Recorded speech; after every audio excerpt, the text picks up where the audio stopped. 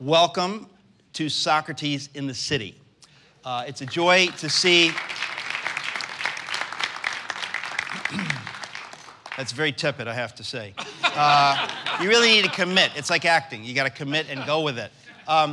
It is a joy to see so many of you here tonight. I want to ask you, how many of you are here for the first time? Would you raise your hands?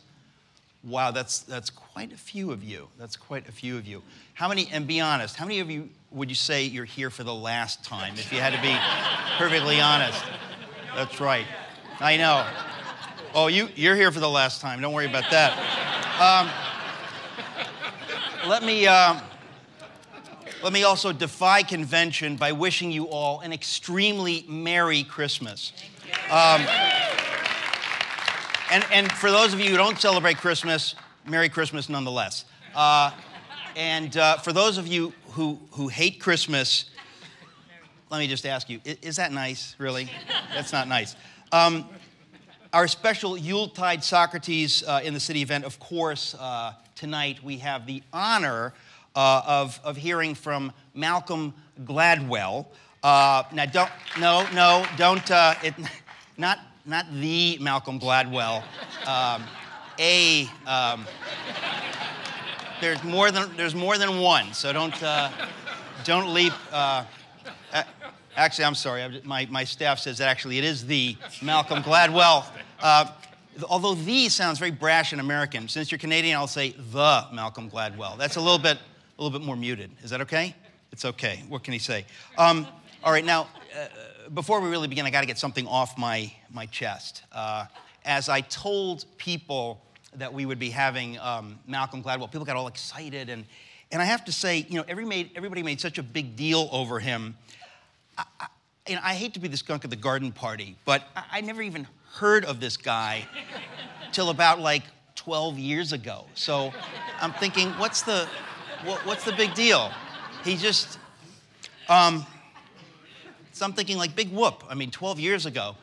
No, obviously, we are so thrilled to have the Malcolm Gladwell here tonight. He's, at this point, basically a phenomenon, like Haley, maybe not like Halley's Comet, but, you know, a phenomenon, like Bill Haley and the Comet, something like that.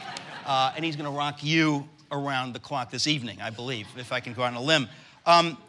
Now, he probably wonders why we invited him. He thinks, he doesn't know, by the way, this is a UFO cult, so I figured, why even tell him? You know, maybe he thinks we invited him just because of his fame, and I can say emphatically, no, it's not because of his fame, or maybe because of his wealth now. He's sold all of these books, and I can say no, it's not because of his wealth. To be perfectly honest, it's a combination of the two. It's the two things together, the wealth and the fame, that really put him over the edge and got the invitation. Actually, before I even go on, I want to talk about the format tonight. I will interview Malcolm for about 45 minutes. Then we'll have time for Q&A, so all of you can ask questions. As we always say, we ask that you put your question in the form of a question. I mean that literally. Okay. Well, anyway, as I was doing a little research on Malcolm Gladwell to kind of find out who he is beyond what I would already know, I discovered some interesting things. And I realized, to my amazement, that we actually have quite a bit in common. It was very surprising to me. For example, we are both 50 this year, and we both look 30. And that's... You know, we take care of ourselves. You know what I'm saying? It's important to us. I'm starting using astringent now, and these things matter, all right? I also discovered, you know, he's half Jamaican and half English, and I am half Greek and half German. So we have that in common as well. He was born in England, and I majored in English. And since he was born in England, of course, he could never become president of the United States. And I will never become president of the United States. But for me, it's a choice.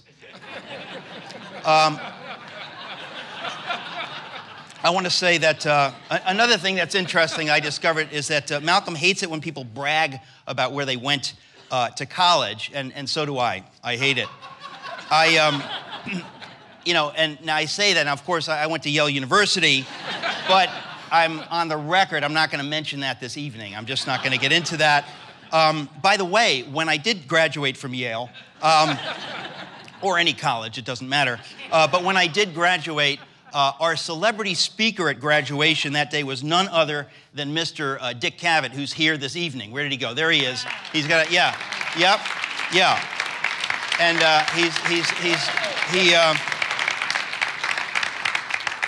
and Dick also went to Yale, but he doesn't like to brag about it either. In fact, I don't think he's ever mentioned it publicly. Have you mentioned it publicly? Twice. All right. And by the way, because I know the people on the committee who got you, the only reason we got you is because Joey Bishop was unavailable. I just want to be on the record. Okay, so broke our hearts we couldn't get Bishop. Okay, so Malcolm and I, we have all these things in common. Here's another crazy thing we have in common. We've both plugged our books on Glenn Beck. Now, that's a rare thing. Not many people can say that. And of course, we both infuriated people by plugging our books on Glenn Beck. And it was so much fun getting all my friends angry that I was on Glenn Beck that I was thinking, you know, next time you write a book and I write a book, we should both try to get blurbs from Sarah Palin. I can make that happen. Actually, speaking of Dick Cavett, you're fired. Speaking of Dick Cavett once famously said that Sarah Palin is the only person he knows of who has no first language. And that's typically, Cavett is, he's always clever, but it's kind of mean-spirited, I have to tell you. It's just wrong. You shouldn't say that about a woman. Anyway, another thing I discovered about Malcolm, this is pretty incredible. He was a middle distance champion, a 14-year-old running champion. He won the 1,500-meter race in all of Ontario high schoolers, got the gold medal at age 14. And actually, I don't have anything like that in common with you, but Dick Cavett was the Nebraska State gymnastics champion in high school. That's true. You think it's a joke? Look, we'll get a pommel horse up here right now from the basement. But you know, when I discovered that about Malcolm, you know, he's famous for these out-of-the-box insights, and I've got a very inside-the-box insight for you. People who are that genetically gifted, who have incredible minds, like you and Dick, and incredible athletic abilities, are widely hated. Yeah, we hate you. So I want to tell you right now, there's a lot of hostility in this room directed at you. People who are, they're not just ticked at you, they're ticked at God for making them losers. And, and if I were you, I'd give them a wide berth this evening, because you two golden boys are up due for a comeuppance, I think. All right, let's see, what else?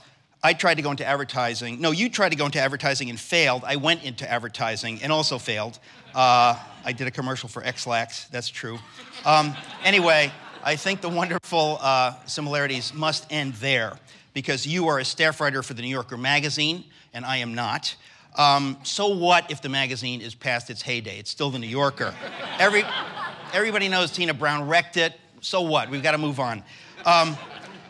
But of course, since 1996, he's been writing wonderful pieces for the New Yorker, and perhaps you know him as the super best-selling author of The Tipping Point, Blink, Outliers, What the Dog Saw, and now David and Goliath. And I can't believe you ripped off scripture for your title.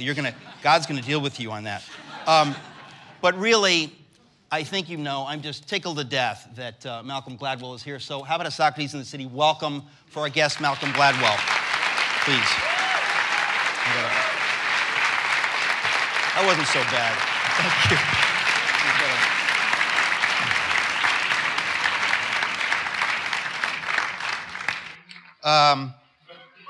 When I emailed you, I asked if there was anything, you know, any areas where you didn't want me to ask questions, because I didn't want this to be a kind of a painful, or more painful than it already is, kind of interview for you. And you very judiciously said, open season, I think, right? Yeah. Do you ever send emails that are more than like 9 words? Let me ask you that up front. No. No. Uh-oh, this is going to be tough. Dick, help me. But that was, no, I just thought that was interesting because I think it is fun when you can sort of talk about anything. So you said I could ask you anything. So I'm just going to ask you to start out just a bunch of questions, like quick questions, because you said anything. Okay, what is my daughter's middle name? Too obscure? Okay. What is Dick Cavett's middle name? No. Isn't he ashamed? My goodness. It's Alva? Yeah. Okay. We're gonna. Okay. They're gonna get easier. What's the capital of North Dakota? That's. Oh, I think I know. What's that? Sure you know. It's Bismarck. That's right. It's not Bismarck. No, it is. It is Bismarck. Okay. My goodness. Do you use conditioner? This is just silly. All right, this is the final question along these lines. Are you now, or have you ever been, a member of the American Communist Party? No. Well, I think we're done. We're done. Those are the questions I had. No, my goodness. Well, I mean, obviously, we want to talk about your tremendous book, David and Goliath. But I wanted to ask you. I'm assuming others wanted to know a little bit about yourself. And my first question along those lines is, when you were a kid, did you ever think, first of all, did you think you might be a writer, but did you ever think you'd write these kinds of books? Was this an ambition for you at any point, or at what point did you think you would write the kinds of things that you write? I don't think I had any ambition. Well, I'm not someone who ever thinks about the future, so I don't think I was ever that concerned as a child about what I would be when I grew up. And I wasn't even in college. I only really have any clear sense of what I was going to do. And then when I started writing, which was sort of an accident, What do you mean by that? Well, I've told the story so many times, but we're sorry. No. You don't have to tell the whole story. I say that by story. way of apology to those who've heard it before. That was very nice. I couldn't get a job after graduating, and then a friend of mine showed me an ad in the back of a magazine that I'd never heard of for an assistant managing editor. And so I wrote off saying I was interested in applying, and I got a big application, like a 5-page application back, and it had one of the main questions the magazine was called The American Spectator, still exists. Why do you want to work for The American Spectator was one of the big questions with 2 pages of space to answer. And I had never heard of it. So I was sort of a smartass then. And so I simply wrote, doesn't everyone want to write for The American Spectator? And I was done, mailed it off. And That's brilliant. And That's of course, very good. I got the job. Wow. So that was sort of my beginning of my Since you got the job, obviously not everyone wanted to write for the American Spectator. That's right. That's amazing. How long were you there? Well, I was fired after about 4 months. Were you politically conservative at the time? Well, I was in the sense that Canada in the early 80s and late 70s was essentially a socialist country. And so if you were politically minded at all and a rebellious teenager, there was no room to rebel on the left. So typically, so I had a brief. We're getting the idea here, I guess, to some extent. So I was, as a way of kind of, and my mother had foreclosed all forms of rebellion by refusing to disapprove of anything that I did. So where can I get a mother like that? So it was. I was amazing. I was boxed in first by my country and secondly by my mother. But hang on a second. That's an extraordinary thing. How is it that your mother refused to disapprove of anything you did? When I decided in high school that I didn't want to go to high school anymore, my mother's response was to write me a series of notes excusing me from class with no date, with date blank. She just kind of handed it to me. And then when the notes ran out, she simply called the principal and informed him that I would, be attending high school at my discretion. So I assume really, you were 16 or older at that point. It's really, she's a genius in retrospect. It's called reverse psychology? It's called reverse psychology. And my best friend, he and I both embarked on this. And of course, because you couldn't, if his mother also lined up with my mother firmly in favor of truancy. And so we were so kind of flummoxed by this that the only response we could do was to be the best possible students within the framework of not attending school. So what framework would that be? So here was the framework that we came up with, that we decided, we were quite competitive, that we would compete not on the basis of our average, our grades, but of our grades times our absences. So we created a kind of score. So there were two metrics that you could use to be a great student. So you had to maximize both. So you had to be... You're really sounding like Malcolm Gladwell right now. Yeah. It's okay. It's okay. Yeah, no, I had... Because you are. I think I had something like 70 in my final year of high school, something like 75 or 80 absent days.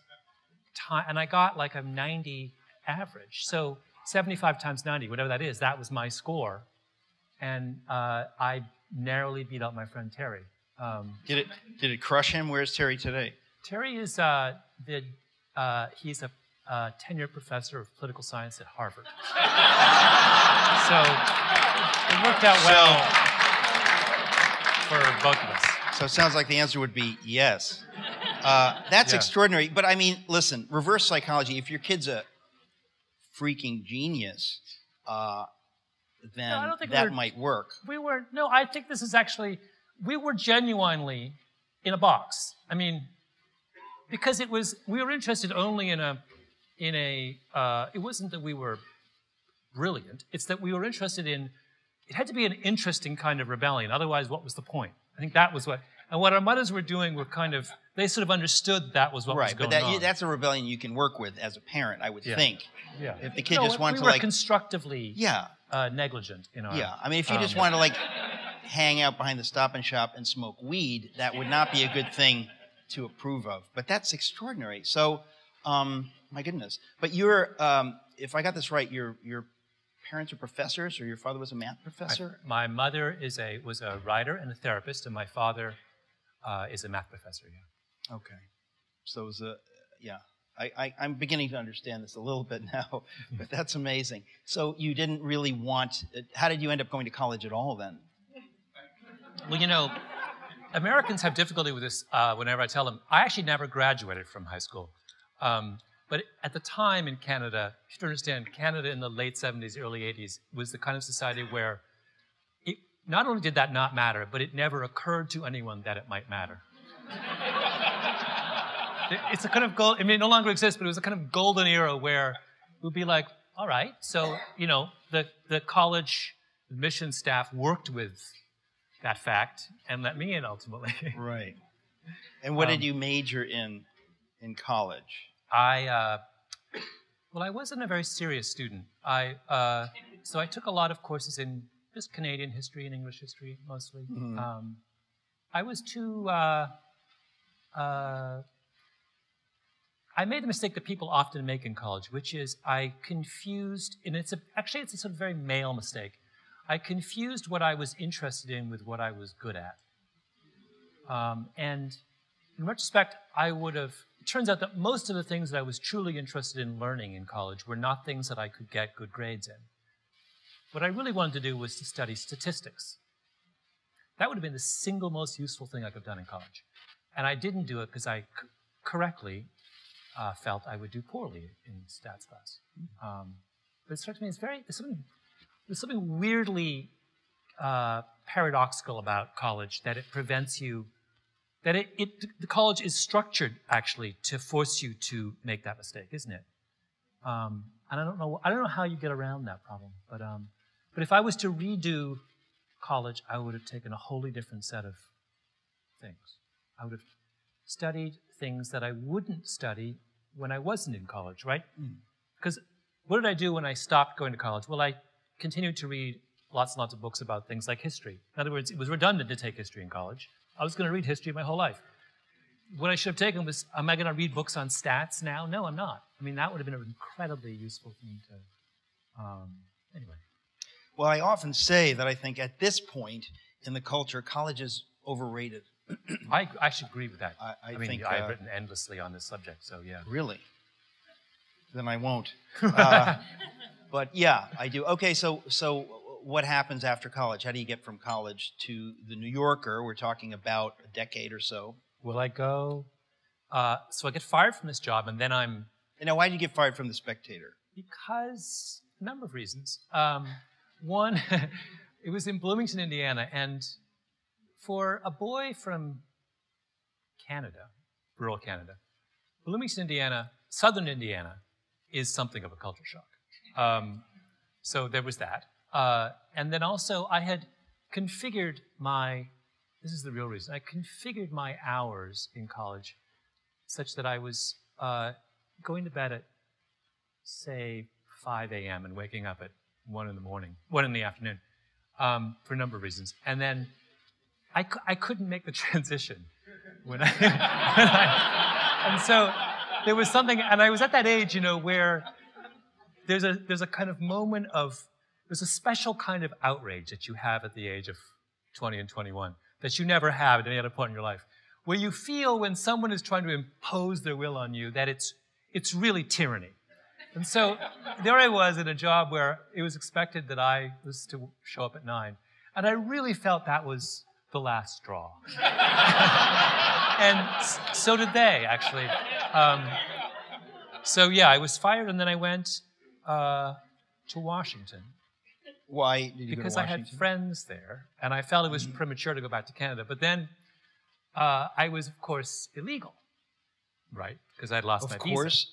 Well, I had a work permit, which was no longer valid because my job had ended. And You're so the kind of a legal guy we're looking for, you see. Yes. We need a few more, No, you but know, this is the great thing. This is the great thing about pre-9/11 America. So I would go back and forth, and I had made a kind of pact with myself that I would never lie at the border. So I eventually... You would never tell a lie. Yeah, I would never tell a lie. So what would happen is that I would have my father, who looks very distinguished and has that English accent which all Americans just melt in the face of.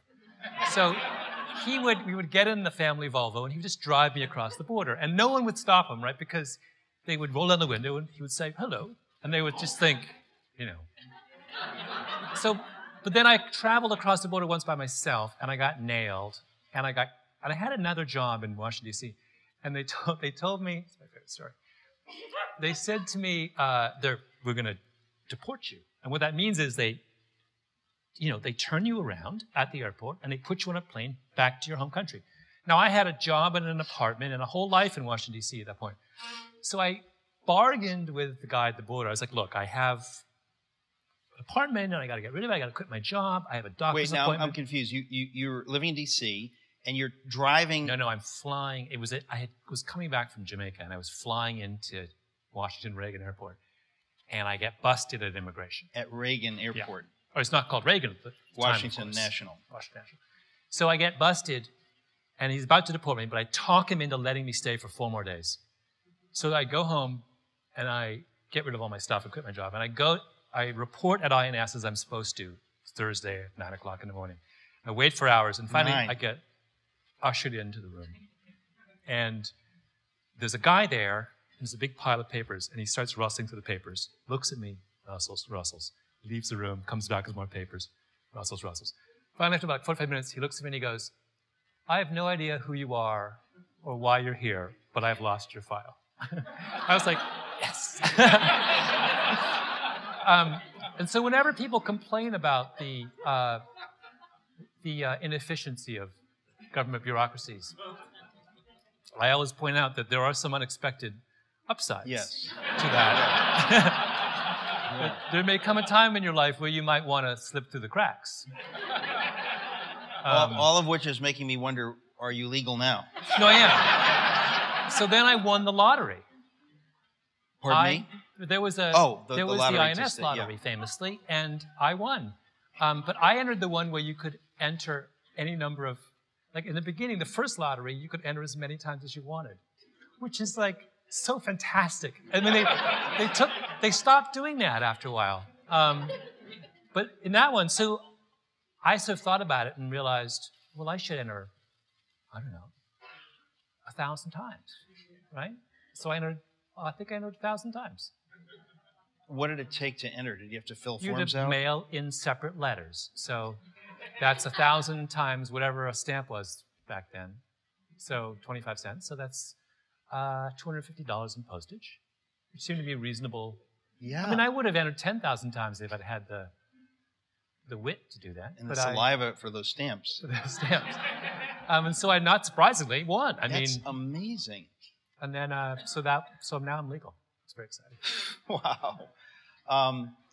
So where were we? You had a job. You were in yeah, Washington with friends. Yeah. So then I had a series of jobs, and then I had a roommate who was an intern for the New Republic, and his name was Jacob Weisberg. He's still my best friend. And Jacob got me writing for the New Republic, and then that's what's got me started on the whole. And when you first began writing, did you gravitate towards the kinds of things that you're writing now? I mean, does your mind just work that way? No, I was writing about, I can't remember what I wrote about. I wrote some pieces for the American Spectator when I was there. I wrote a long piece about Chuck Colson, who I always kind of admired. He has been right here speaking, I guess, once from a podium. And yeah, I worked for him for some time. Did you really? Yes, I did. Oh, wow. Yeah, I wrote a long piece on Chuck Colson way back when I was Dick like... Cavett still hates him, so be careful. But no, he was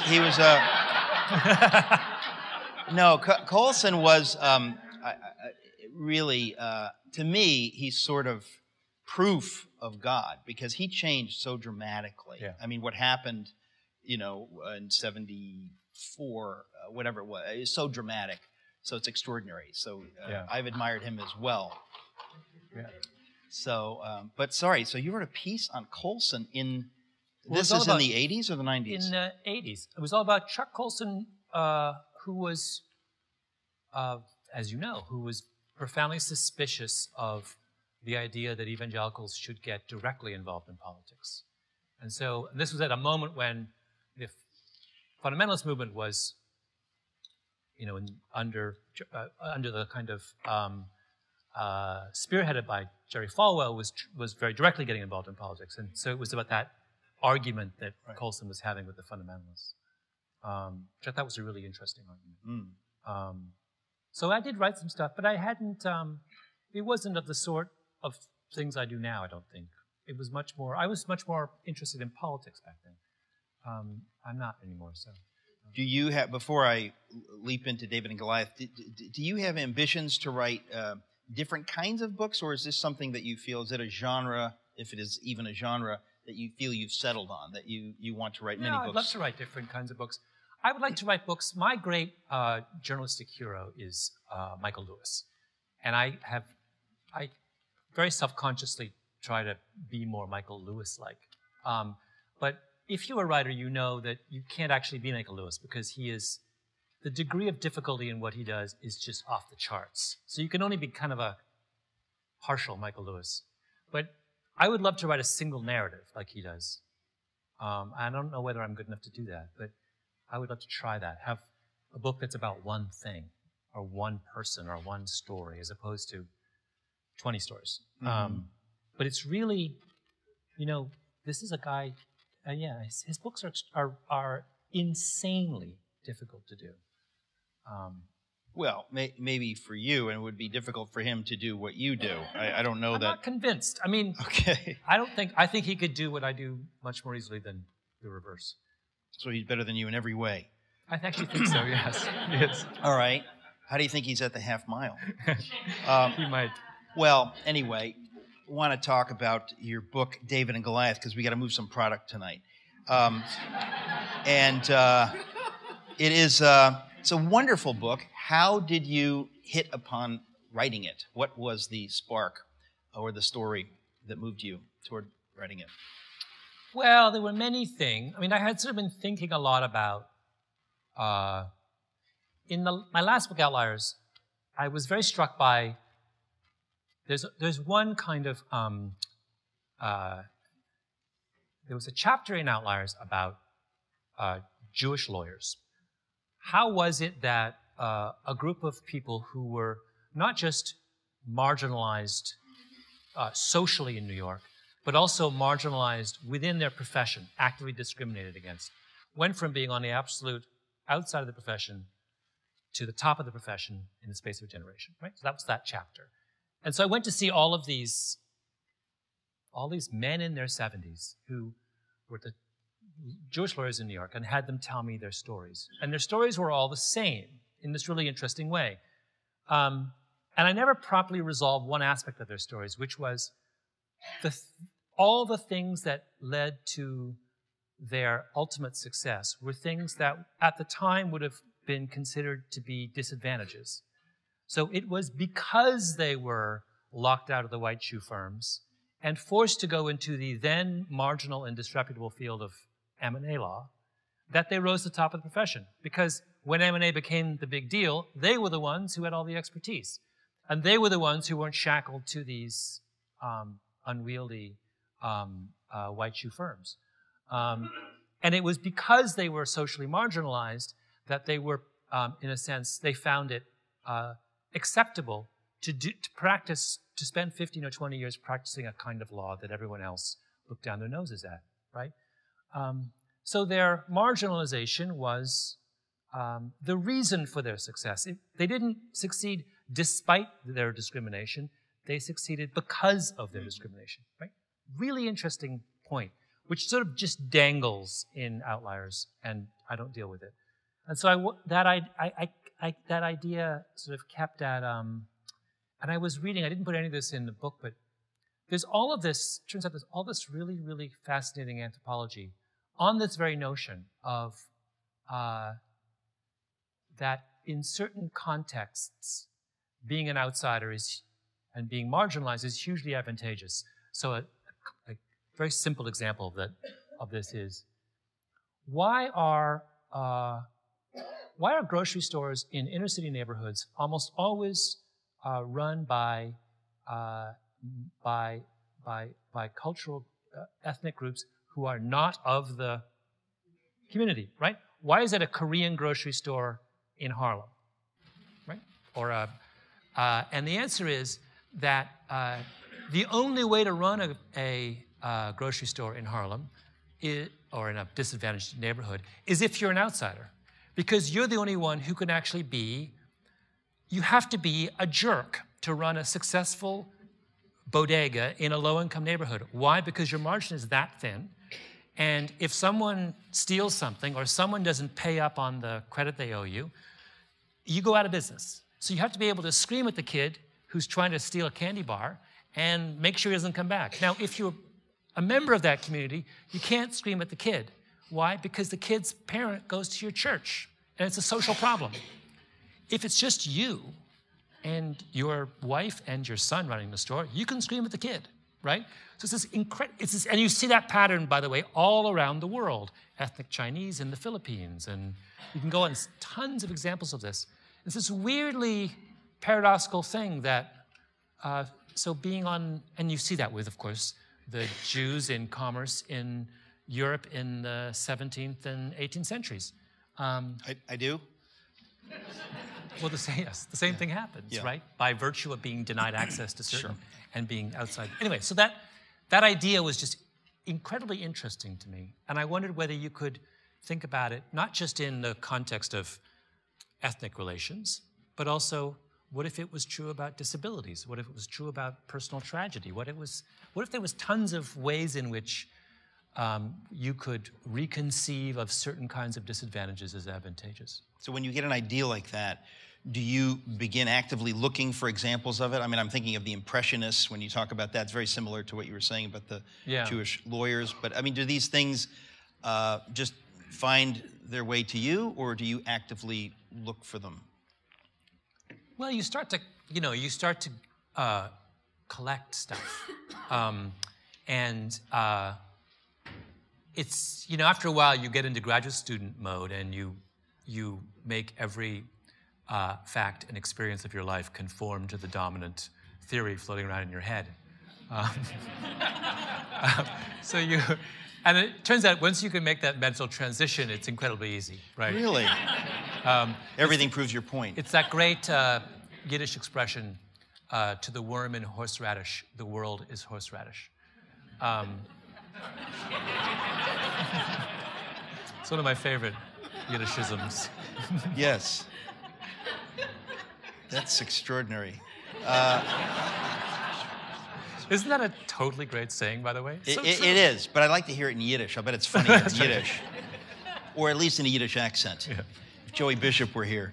All right, well, so I love the idea that you begin David and Goliath with the actual story of David and Goliath, because not only because it's the ur text for what you're talking about, it's the ultimate reference when you're talking about, that kind of thing. But I like the idea that you really dig into it. You don't just take it as a parable. Now, it seems to me that you believe that David and Goliath actually existed and that this happened historically, which, I think most serious biblical scholars would agree with that. Mm-hmm. But did you, in doing your research on that, did you start out with that point of view, or did you come to the conclusion that this actually happened? No, I always took it for granted that it or some version of it happened, which I think is a reasonable assumption to make. And the story had always bothered me because I'd always thought that the kind of immediate interpretation of that story, particularly if you are a Christian, is weird. Why would Christians insist on calling David an underdog when he is filled with the Spirit of the Lord? That always struck me as, for the longest time I thought that was weird, even when I was much younger. So he ought to be, the minute his heart is filled with the Spirit of the Lord, he's the favorite, surely, right? Yeah.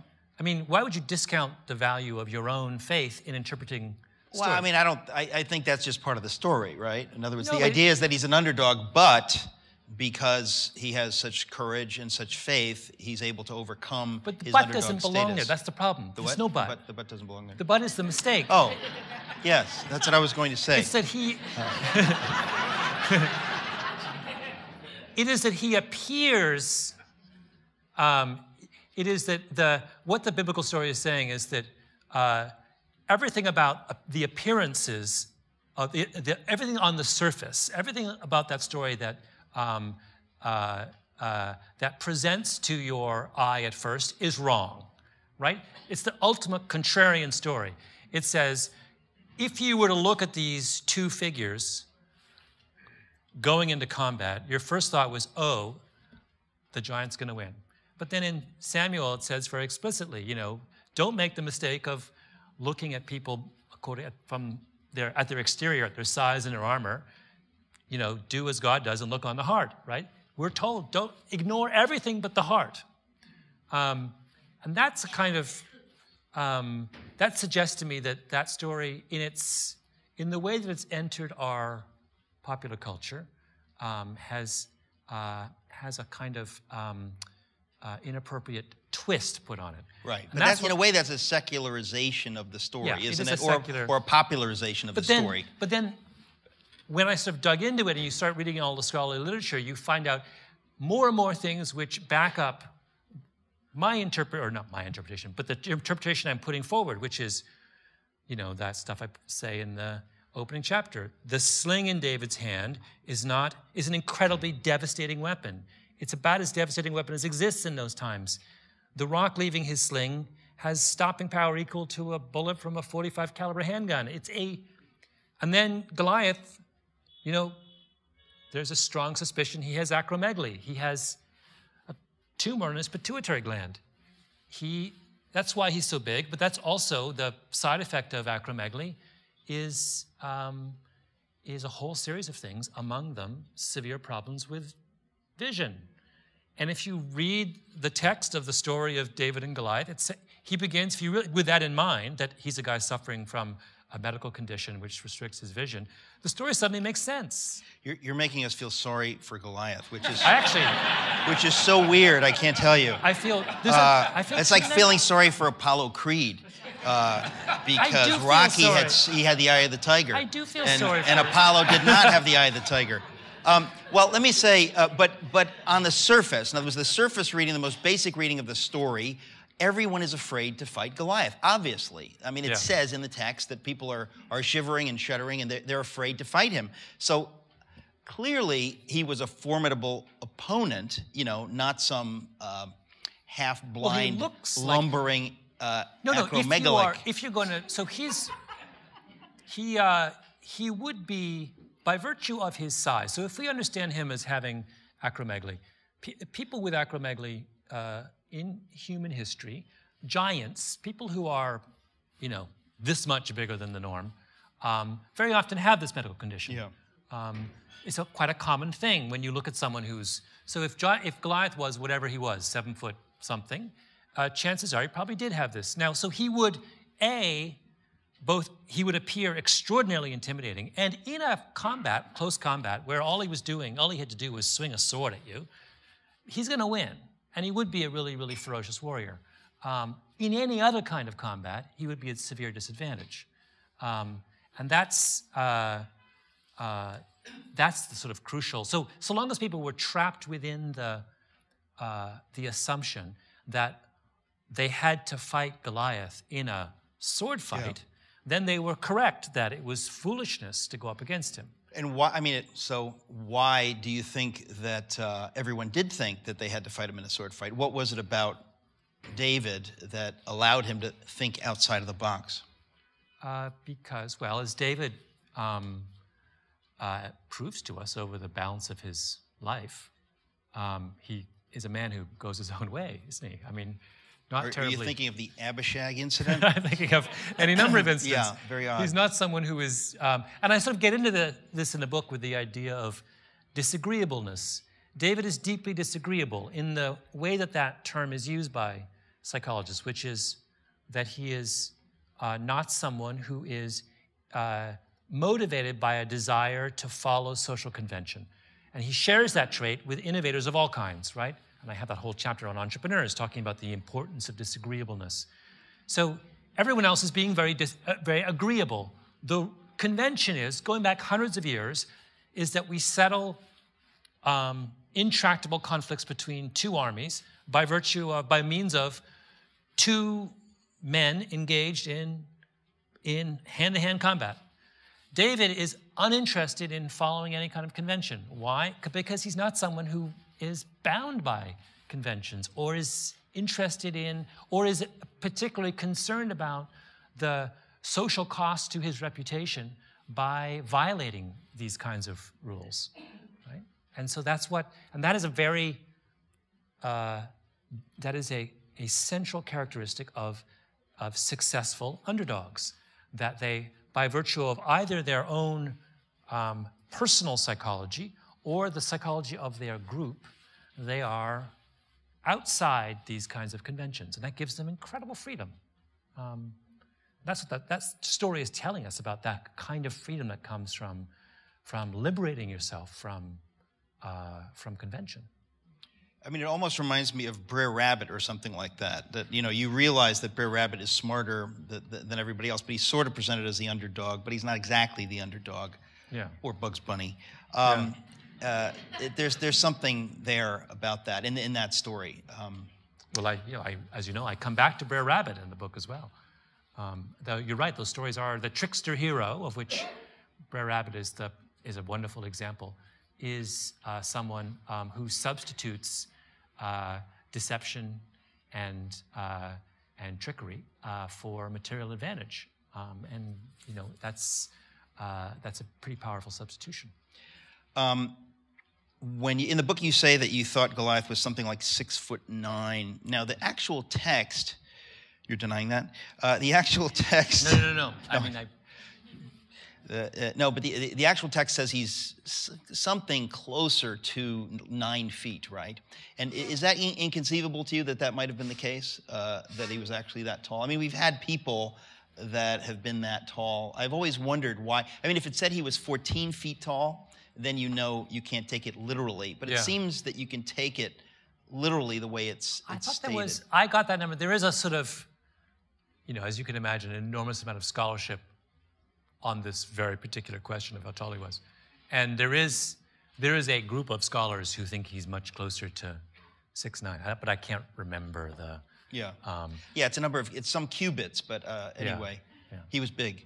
He was big. In David and Goliath, you also talk about the idea of, I mean, again, counterintuitive, the idea of making something more difficult can actually make it easier. You remember this? Yes. And talk a little bit about that, because that was really interesting to me. Yeah, this is this idea called desirable difficulty, which is something that's been developed around learning theory, particularly by these psychologists at UCLA called the Bjorks. And they started with very, very basic questions about, you know, basically about how to do your homework. And they have pointed out all of these apparent paradoxes that normally we would consider that if you're trying to learn something, to the extent that I can make the acquisition of that knowledge as smooth as possible, I will make your task of learning, or you'll make your performance on that task better. So it makes sense that if your kid's going to study calculus, they should study calculus in a book that is as clearly written as possible, right? That's common sense. But the Bjorks say there's all kinds of instances where that's not true. So for example, suppose your child is studying for 3 exams. Typically what they'll do is they'll do a big chunk on the first subject until they feel they've mastered it, move on to the second one, then move on to the third one, right? That you don't want to skip around, because that's harder, because if you skip around, then each time you go back to the one, you've got to refresh your memory on what and they're like, no, you want to skip around. In fact, what you want to do is work on one for 10 minutes, one for 10 minutes, one for 10 minutes, and go back. Now you say, well, that's crazy, because you have to, you know, get yourself back up to speed and get all the English out of your head and the geography out of your head and get focused again on calculus. And they say, exactly. You want your kid to go through that sort of painful process of getting rid of the English and getting rid of the history and focusing again on the calculus, because that's where the learning takes place, right? That's forcing them to actually focus, get rid of that stuff, go back, immerse myself, and then pull myself away after 10 minutes and immerse in English and pull myself. I've made it harder, but it's going to stick way better as a result. And they have numerous examples of this principle in action. It was, I mean, when I read that part of the book, you were talking about, I can't remember the specifics, but basically that a problem was printed really clearly, and then in another case it was printed in sort of 10% gray with a weird typeface, so it was much harder to read. And for some reason, obviously, if you would think that would be harder to get, but it was just the opposite, because it forced people to really... If I print out, if I am giving you a series of brain teasers, and I print the brain teasers in really small, faint, fuzzy font, you will do better on them, more likely to answer them correctly than if I print them in large, clear font. Why? Because that forcing you to like squint in and read it 3 times because you can't follow it actually is what you want. You want to engage their full attention, and what you're doing by making it in terrible font is in effect luring them into engaging appropriately. The only thing that struck me where I've experienced this is that when I read scripture, it is so familiar I get bored. So it's hard for me to read. But if I read it in a foreign language that I know, it slows me down so much that it forces me to, in a way, appreciate it. It's like you see it for the first time, whereas when I read it in English, I've seen it a million times. It's very hard to get my brain below the surface. It's the same principle in Brazil. You know, they teach kids to play soccer with a much smaller, heavier ball on smaller, sort of much smaller. It's called. I think it's called. Someone's going to correct me. Is it called football? F-U-T-B-O-L. Yeah. And that's harder. You play on a smaller pitch with a heavier ball, and what you're doing is by making the game harder at that level, you're forcing them to develop fundamental skills that they wouldn't otherwise if they were in a conventional setting. I want to leap ahead to the part in the book where you talk about crime and the story in Brownsville here in Brooklyn with the woman, I don't remember exactly what her title was, but Joanne Jaffe was the name, and the J. Ripper program. Yeah. That was really moving. Can you reprise that briefly? Yeah, so it's part of this larger puzzle of what happened in this city with crime. So we have in this city, there are two iterations of our crime drop. There's the 90s iteration, 93 to, starts around 93, 94, when the city has a huge steep plunge in crime. Basically every major city in this country goes through a similar drop, not necessarily the same magnitude, but crime is declining everywhere in America in the mid-90s for a number of quite fundamental reasons. A shrinking in the size of the late teenage population, decline in the crack trade, there's a bunch of other reasons, right? So we participate and we lead that particular plunge. But the weird thing about New York is everyone else levels off or even creeps up again, and we don't. We keep falling, right? And it's that second drop that's happened over the last 10 years, which has totally thrown criminologists for a loop. Crime is now so low in New York that it's crazy. It makes no sense whatsoever.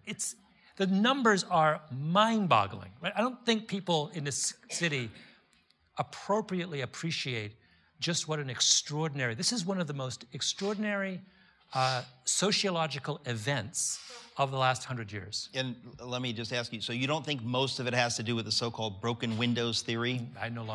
That's a part of it, but what's happened in the last 10 years is now so off the charts and so unbelievably interesting and unprecedented. Some part of it, by the way, is, I don't want to sidetrack this conversation, but in the big debate over stop and frisk that we've been having in the city, at almost no point, it has happened every now and again, at almost no point has anyone ever stood up and said, now wait a minute, there are quite literally tens of thousands of people walking around alive today in New York who would otherwise be dead. Some portion of those people are alive because of programs like stop and frisk. That doesn't make stop and frisk right. It doesn't settle the question of whether, but it ought to be on the table when we have a discussion about stop and frisk, right? Stop and frisk is not an isolated discussion about civil liberties. No, it's a discussion about civil liberties in the context of a whole protocol of law enforcement procedures that have saved tens of thousands of lives, right? On a level that has never happened before in the developed world. I mean, we're talking about epic declines in crime. Anyway, that's a side thing. And we don't have stop and frisk in other cities. Not in the same. This is part of a much longer, larger conversation about how the police force in this city is a generation ahead of most big city police forces. So they're doing very, very, they're doing both some quite broad measures and also some incredibly subtle and sophisticated measures. Now, this brings me to what you were talking about. One of the many subtle and sophisticated things they've been doing is the thing I was describing in my book, which is this woman, Joanne Jaffe, is in charge of the housing police. So she's in charge of policing all the housing projects in New York City. So really ground zero for a lot of crime, endemic crime. And she goes in and observes really, really high rates of muggings year in, year out among being done by teenagers, right? And everything has been tried and nothing's worked. And so what she does is she goes in and she devises this two-pronged plan. Prong number one is she ramps up deterrence to a level that, using every trick in the book. So, for example, although she didn't really get into this, and I only jump over in the book. They hack into the Facebook accounts of juvenile delinquents. Of course they do. Because once you're on their Facebook page, you can see who they're hanging out with, right? And they construct these big social maps of... The cops hack totally. into the Facebook accounts. Of course they do. Of course they do. Why wouldn't I they? approve. I'm just wondering, is that legal? Well, this is totally parenthetical, but I had this conversation with someone who does social media marketing at a very high level in New York. And I raised this, and she looked at me like I was an idiot and said, you think it's that hard? She would have said, like, everyone's doing it. I don't know why you're so surprised. Anyway. She basically, the first thing she does is she creates a database of any juvenile who has committed a crime, and she starts to follow them real up close and personal. So cops get to know them, and if they're to the point where if they don't show up at school, they they call their house. I mean, this is a small list of like 106 kids. It's longer than that, but you would be surprised in a community like Brownsville or Harlem, the number of kids who are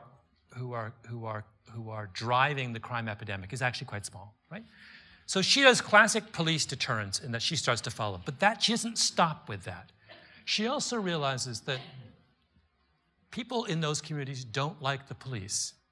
And because they don't like the police, the actions taken by the police to reduce crime are viewed as illegitimate. In other words, the families hate them. And she realizes so long as the families of these juvenile delinquents hate me and my police officers, nothing we do is going to work. So she decides, you know what, I'm going to win over the families. And so she embarks on this concerted effort to become friends with the families of every juvenile delinquent on her list. And it's really hard. She starts knocking on the doors and people slam the door in her face. They don't want to see the cop, right? And the breakthrough comes one Thanksgiving when she goes out and buys hundreds of turkeys and shows up on Thanksgiving Day in these overcrowded housing projects where, there's two families in an apartment, knocks on the door, this is her and her, she's the chief, by the way. She does it along with all of her officers, show up the door with a turkey. And she says, hi, my name is Chief Jaffe. I know you hate me. I know you hate us, but I just want to say, it's Thanksgiving. I care about you and your family. Right? People start crying, hugs. And then they go back. And they go back on Christmas. And they bring toys. And then they start programs for the kids. Like all the squishy liberal things you can imagine. And they start a basketball league. And they take the juvenile delinquents. They take them out to sushi dinners and get them, because they've never, eaten sushi. And then they get them jobs. It's this crazy kind of like super, super, super crazy 1968 vintage left liberal Catskills craziness, right? Combined with this super, I'm going to hack into your Facebook page, and if you don't show up for school, I am on your doorstep in 5 minutes, and I have a 24-hour, she has a 24-hour desk. If these kids step out of line once, she's like on it, boom. So it's the velvet, what's it? The velvet glove, whatever it is. The velvet, you know what I'm talking about. The velvet hammer? Velvet hammer. And her argument is the first part, the deterrence, does not work until the families believe the law is on their side, right? You start by establishing the legitimacy of what you're doing, and then deterrence works. And that is such a beautiful and neglected notion in not just law enforcement, but in the way countries act in the world. Yeah. Right? They think it's the other way around. They think I can hammer you into place and then I'll make friends with you. No. You establish yourself as a respectful party, and then you are permitted to do those actions that restore stability and law and order. Well, when I was reading that chapter, and then there was another one, but it just struck me that what you're talking about is the practicality of grace. Mm-hmm. In other words, the idea that, yes, there's truth and justice, but then there's grace. And the idea that both have to be applied. It can't be one or the other. If it's just squishy liberal policies, you're dead. Yeah. But if it's just hammering them with, law and order, and when you talk about the situation in Northern Ireland, the same kind of thing with the British Army, when you do that, obviously, it doesn't work. It backfires. But the idea that, I can't ever remember hearing about the two simultaneously. It's always kind of an either-or. It is stupid argument. Because think about what's really interesting to me is about what she has to do something to make this program work that is very difficult for not just human beings, but most specifically public officials to do, law enforcement officials to do. That is, she makes this list of all of the juvenile delinquents in Brownsville. That's where she starts. And basically she says, I am going to systematically target in a positive way and do nice things for the criminal element of Brownsville. So the law-abiding kid, at the very beginning, the law-abiding kid, the kid who doesn't, he isn't getting sushi dinners and job offers, right? Now that's really hard to do. It sounds like the elder son in the prodigal son story. The elder son who's done everything right, he's Mr. Truth and Justice. He's ticked. He doesn't like Grace because what about him? He's doing everything right. Yeah. And this Grace is getting on his nerves. It's not fair. It is. She goes after the prodigal sons, but her argument is ultimately, if I'm going to build a better community in this place, I don't have any choice. I have to kind of bite the bullet, do this thing which is on some level offensive, because it's not fair. Grace, that's the thing about Grace in its initial moment, isn't fair. It's not fair to turn to the older son is right? The prodigal son should not be getting the... He's a bum. He is a bum. But, you don't get anywhere until you have the kind of courage to take that first step. And now when you go into these neighborhoods, she has had, now this brings the argument full circle. So what happened when she did this? What happened was there was a decline in crime in Brownsville on a level that would blow your mind, that you don't see in those neighborhoods. Like, if you see, when they talk about crime declines in a place like Brownsville, they talk about the graph going like this. What happened when she did her program is the graph went like this. And you talk to cops who have been on the beat for 30 years, and they'll say, that doesn't happen. When did this happen chronologically? 10 years ago, 5 years ago? She starts the program in the kind of mid-aughts. So she's about, in the late aughts. She's about 6 or 7 years in. So we're calling it the aughts now?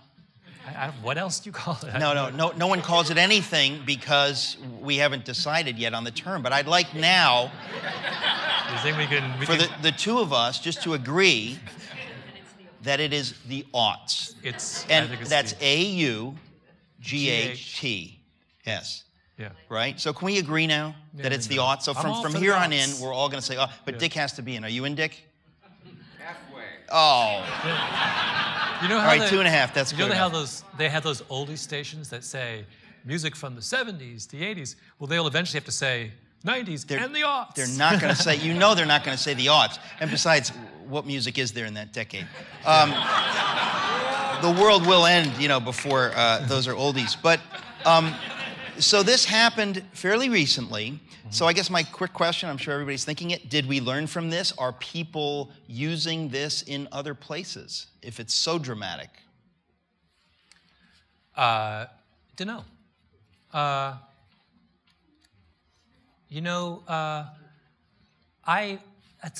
never asked her.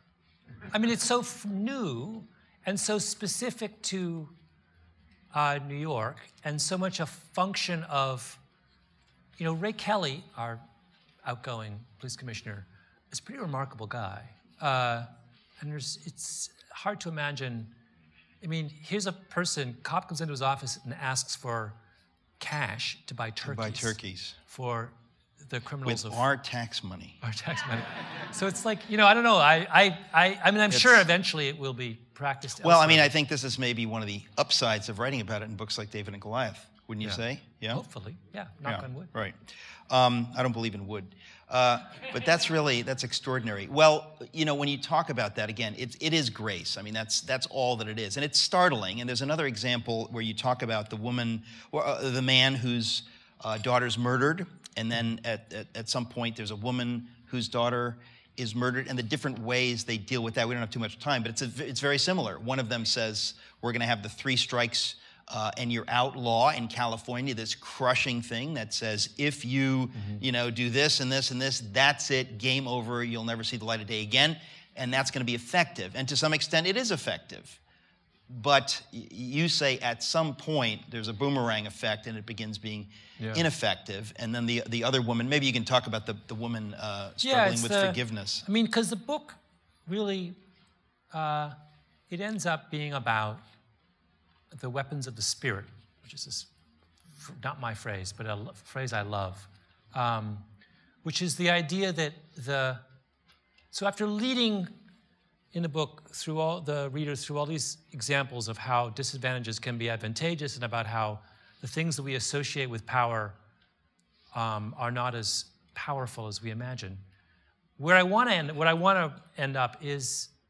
reader to end up is within an appreciation for soft power, for the weapons of the Spirit. The notion that determination and courage and faith and perseverance are actually not just in our imaginations or in our fanciful imagining, the equal of material strength. They actually are the equal of material resources. That's the point of the story of David and Goliath. It's the point of the Bible, and it's something I feel like we are given an infinite number of opportunities in our life and in our world to learn this lesson, and we never do. Right? It's the story of everything at the end of the day, and yet we always want to discount those things. We have incredible trouble. Even Christians have trouble understanding how powerful their faith makes them. I mean, I end the book with the story of this little town of Huguenots in the mountains of France who take in Jews in the Second World War and basically tell the Nazis they are and say, whatever, do what you have to do, we're not going to stop. And what's interesting to me about that story is that there are lots and lots of committed Christians in France in the Second World War, but only a very, very small number of them take in Jews, right? Only a small number of them realize their faith gives them the strength to confront the Nazis. And that's kind of, there's something heartbreaking about that, right? This sort of lost, in a certain way, it's this lost opportunity because people they had insufficient faith in the power of their own faith. And that's a mistake we all make. We have insufficient faith in the power of these kinds of seemingly intangible things. I think you said on C-SPAN, I don't know where I caught you, you said that as a result of writing about this, you had returned to some kind of Christian faith. Or actually, it was in Sarah Pulliam Bailey, who's in the room. She wrote an article who mentioned it, but I think you said the same thing on C-SPAN, that writing about these things had moved you personally. I don't know, can you say something about that? Because I was startled that... Yeah, I mean, I grew up in a very religious household and community, but had kind of wandered away. And I think it's because I did not understand that very point that I was just making, that I didn't understand that faith had, I didn't understand that it had that it carried that kind of authority, right?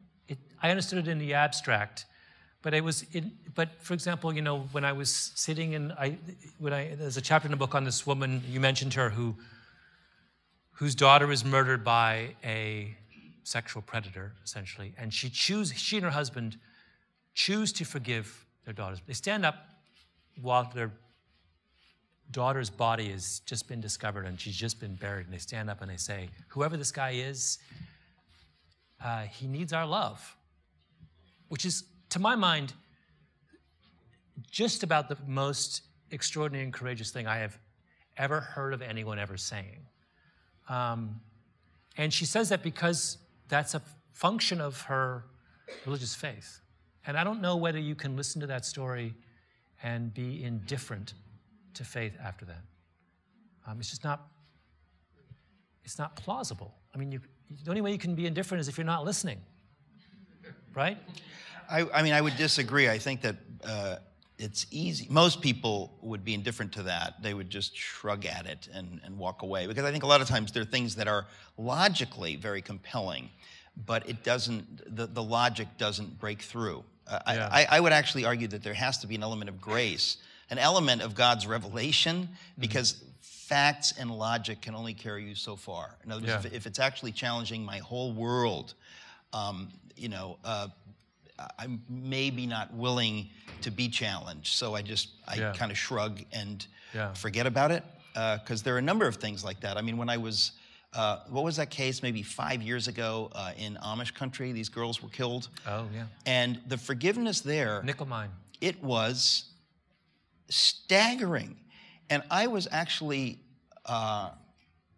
just stunned how the media actually did what I'm talking about. They could not, it is so earth-shattering that these people wanted to live out this forgiveness when, I mean, as a father of a daughter, it's just about unthinkable. They did it. And I thought that this is one of the most moving news stories of our generation, that these people could publicly forgive the murderers of their little girls. I mean, that's news. That's news. Yeah. And I think, it's one of those things, there was a couple of things and then we moved on, but it's, I guess logically we ought to stop. We ought to be, that's got some stopping power. Referring to the gun, to Goliath, that was a callback, yes. But it ought to, but it often doesn't. Anyway, we have a few minutes for questions. We always have people eagerly ask questions. We don't have a lot of time for questions, and you'll have to keep your questions short. In fact, Malcolm told me that he prefers true or false questions. So we want to keep it snappy. We can only get to, thank you, we can only get to a few. Please, not all at once, right please. Where? Right here. Where? In the front row. Oh, you have to go to the microphone. I'm so sorry. What is your process of writing like? Do you surround yourself with 3x5 cards, source material? How do you approach a book like this? Yeah. Well, it's pretty disorganized. I don't. I start in the middle. I usually have an idea for one chapter or two, and I just start, and then I'm hopeful that other chapters will emerge. And sometimes they do, and sometimes they don't. So this one, I had no clue. I started just writing, really, in the middle. And I started with the chapter on Northern Ireland and spent many dismal weeks in Belfast. I don't recommend Belfast. And hung out, by the way, it was actually incredibly interesting. This is a total detour, but so I go to Belfast because I think Belfast is really interesting because I want to write about insurgencies. And the question is, which insurgency? And I realize if I do something that's present, then everyone's going to read about it with all of the biases that they bring to bear, and they won't actually listen to what I have to say. So it's pointless to write about Afghanistan or Iraq or Middle East. But then you don't want to go too far back in time because it won't seem relevant and everyone will have died. So what are you left with? Well, and then you also want to go a place where there's where it's kind of fun to go. I mean, you don't want to, I'm someone who likes my creature comforts. So you chose Belfast. So I chose Belfast. That's it. That's it. But it's really interesting because Belfast, the thing that's so crazy about Northern Ireland, of course, is that they're Irish. And so you have... Wait a minute. Say that again. So there's all kinds of... what does that mean? Well, here you have, at least among the Catholics, Protestants are a different matter, but at least among the Catholics, you have a culture that essentially is devoted to storytelling.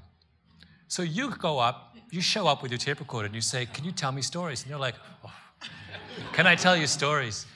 And so, like, I just kept the tape recorder running for weeks. I mean, they went on. In fact, my favorite IRA story, I hung out with all these IRA guys, and it's sort of weird because they're so charming, and they're working on a novel, and they're doing this and the other thing. And then you sort of hear about why they were in Long Cash for 5 years, and you're like, oh, dear. But my favorite IRA story is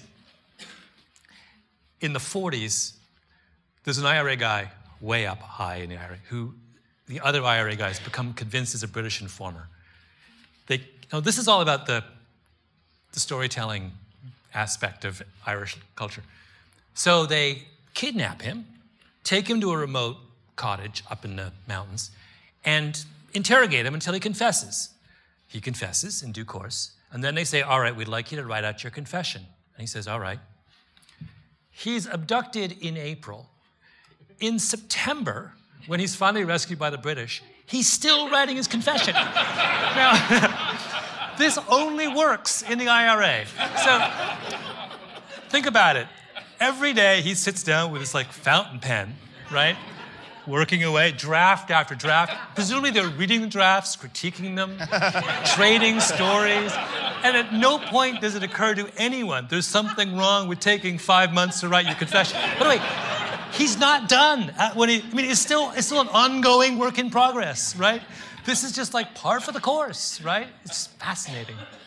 Wow.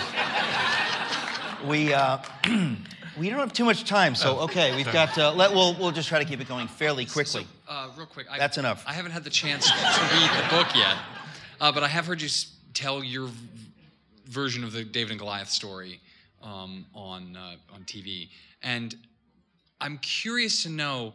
When I first heard it, I thought, oh, that might be because the traditional David and Goliath story is there's no way he could beat him, and God helped him beat him. You know, that's what we tell our kids, and so you should have faith in God. Yeah. And so, because that's the only thing. And you give a lot of very plausible reasons as to why he won.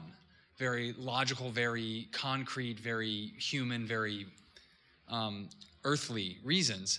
And at the same time, a person of faith could say, well, God lined up a lot of things in order for this to happen. But do you concern yourself with people taking that story differently, taking that very humanist perspective on your version of the story? Well, no, because God's not out of the story. David does this extraordinarily audacious act. He basically chooses to violate international law.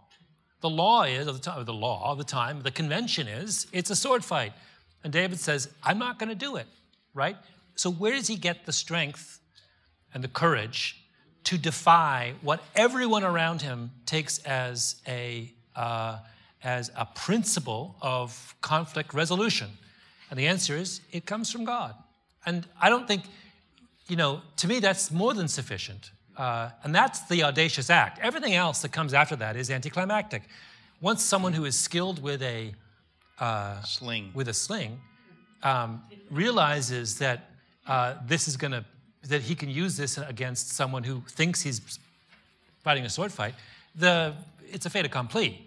But the radical act, the act that requires, I think, that the Spirit of God is that decision, right? The choice to do what everyone else thought was nonsense.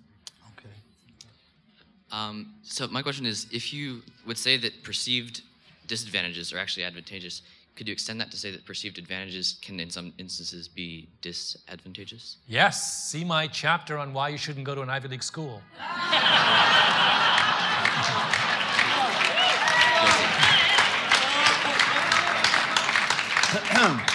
Well, I wasn't planning to. Go ahead. A quick comment and then a quick comment and a question. First, I have to tell everyone what as we say in French, mensch you are, because back in 2005, I wrote you an email asking you how I can get my work in the New Yorker and who I could speak to. In 24 hours, you sent me an email back. Wow. So I have to say thank you for that, first of all. So thank you. The question, I'm really looking forward to reading the book, and the question that I have for you is, How do you get that message out that underdogs can do it to communities and to people that really need to hear it? I mean, apart from giving out your book on street corners, but how do you really get that message out to affect change within certain communities? Yeah. Well, you know, a book can only start a conversation. I mean, I always think of that's my role is simply to prompt people into new ways of talking and thinking and asking questions. And in the best case scenario, that conversation bubbles and mushrooms and starts to have unexpected impacts. But it's a very different thing. The task of making an argument or telling a story and of actually creating change at a community level there's quite a difference, quite a distance between them.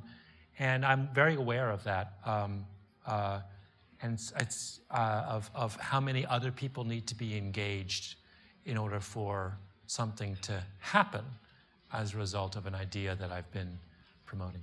Thank you. One way I think it happens, actually, is by your doing things like this, talking about it. It's sort of very engaging. I know you've been out there a lot, doing a lot of talking, not just to sell books. I mean, it's sort of a chicken or egg kind of thing, but it does, it's inspiring. Yes? So I noticed that there are a lot of younger people in the crowd tonight. And so I was wondering, what is your biggest piece of advice you can give to people that are about to graduate or just graduated college? Like, what would be your biggest advice for us? Oh, wow. Don't move to Washington. Don't. Well, if I was 21, I'd probably leave North America. I think this is an incredible time. You know, first of all, if you're in a situation where the job market isn't terribly good, then there's not a lot to lose by leaving for a couple of years, A. B, the excitement's not here, right? I mean, it sort of is, but not really. The excitement is, and, you know, through history, people who got somewhere went where the excitement was. Where is the excitement? I mean, a number of places. I mean, I don't know where I would go. I might go to Sao Paulo. I might go to Singapore. What's exciting? I mean, I might go to South Africa. I know it's just sheer ignorance, but what is happening in Sao Paulo that is exciting? I just feel like there is. The question is, where are there opportunities writ large, but more specifically, where are there opportunities to do something interesting? And interesting includes meaningful and also something that would inspire you. And I feel like the number, you know,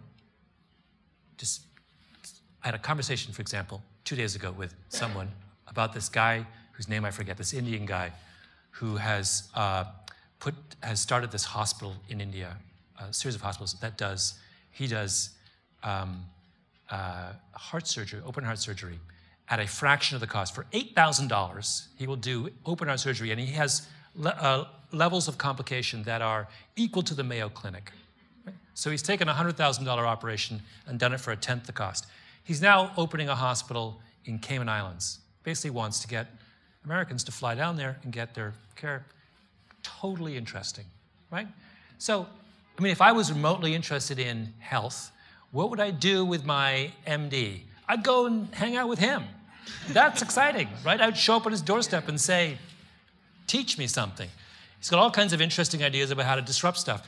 There's a reason that's happening in India, not here, right? Because in India, because the field's wide open for doing interesting things. The most interesting things about they created this national electronic data platform in India. That's incredibly fascinating. If I was interested in IT or in any kind of issue around, I'd go to India, hang out with those people and see what was, in the same way that people 100 years ago came here, right? Now, these $8,000 heart operations, have they been successful? Yeah, we know they're cheap. No, his point is, his levels of quality are equal to the Mayo Clinic. Okay. So, you know, his levels of complication, yeah. His quality levels are higher than the hospitals of New York City, right? Some of the big hospitals in New York City, for example, have complication rates that are a little bit terrifying. I'm not going to name names. Yes, sir. Evening. You mentioned that college, in your opinion, can be overrated. What would you do to fix that? Because, I mean, I can't really go get a job. I can't just, like, Truman didn't go to college, but nobody cares about Truman anymore. So how could I, like, what should I do for college? Because I'm looking to transfer, and I know what I want to do, but I don't know where to go or what to study. Or Well, the argument I make in my book is that, it's an argument that is backed up with a considerable amount of social science, is that class rank is a better predictor of success in life than institutional quality. So the first thing you need to do is to stop thinking about going to the most prestigious institution you can and start thinking about which institution can you go to and excel at, right? Obviously, everybody's excelling at Harvard, though. Yes, exactly. Yeah, Even it's their very grandparents. easy to get an A. I don't know why, but No, but we won't talk about that. yeah. Yes, in the. But you don't just mean get good grades. You mean excel. You mean thrive. I mean be in the top 20% of your class. That should be your. So this country of course, has the opposite approach, right? We have an obsession with institutional prestige. Why? I don't know. It's just this. It's the same reason why people spend $10,000 for a Rolex watch. It's not a rational response to a need to know the time of day.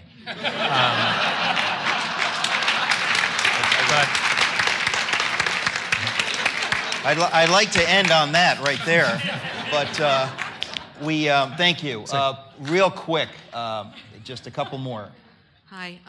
The story of David and Goliath is, of course, very intriguing to most of us, and we've all experienced our own David and Goliaths in our lives. I'm wondering if you would share your David and Goliath story with us, and be as transparent as you want to be, because you're amongst friends. I would run from a question like that. There are people in this room, they're vipers. I know them. I wouldn't. I don't think I have one. You cannot imagine a life less afflicted with burdens than mine. I grew up in Canada. I mean, first of all, your mother let you do whatever you wanted. My mother let me do whatever my parents loved each other dearly. My mother let me do whatever I wanted. My friends that I made when I was in first grade are still my friends. I've never had any major illness. I love my brothers. I have a nice job. How do you deal with the incredible resentment that we all feel toward you? That's got to set you back a little bit. I mean, I suppose... I don't know whether... I think it's important... If everyone claims to have overcome adversity, then we really have diminished the courage and strength of those who genuinely have faced it. So you don't buy into the whole narrative thing. We've all got our stories. In other words, there's an element of objective truth. I don't want to pile on and kind of diminish. Yeah, I don't want to cheapen the value of other people's. Right. Because many people have experienced real adversity. You can't be a middle-class boy from rural Canada and claim to have battled great giants. There are no giants in rural Canada. Is ennui not a giant? Well, then you are very blessed. I am very blessed. Yes, that's absolutely correct. This will have to be our last question, because that person is going to be at the patrons' dinner where she can ask her question. So, final question, no pressure. Well, I'm just curious, because you've looked at so many successful people, and you've looked at people that have come to the starting line with disadvantages and all that. Could you pick one thing as maybe a common denominator or thread that really is like a predictor of success in people? What can you tell us about successful people if you had to pick one thing? Oh, wow. Well, you can't pick one, because there are obviously so many different ways to achieve something of value in the world. But I think that I was thinking about the other day that I have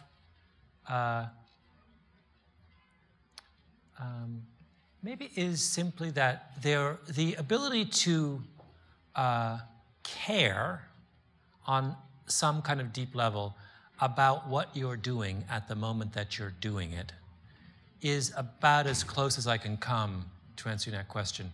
because everything follows from that. You have to be committed to the task that you're doing, and to be sort of, and the minute any kind of indifference or cynicism or anything creeps into that, then I think you've lost ground. And so I would, but that requires that we have a definition of success which says that people are successful in my book to the extent that they care about what they do. They have something, that they do something that they care about. And if you can pull that off, I think you've won.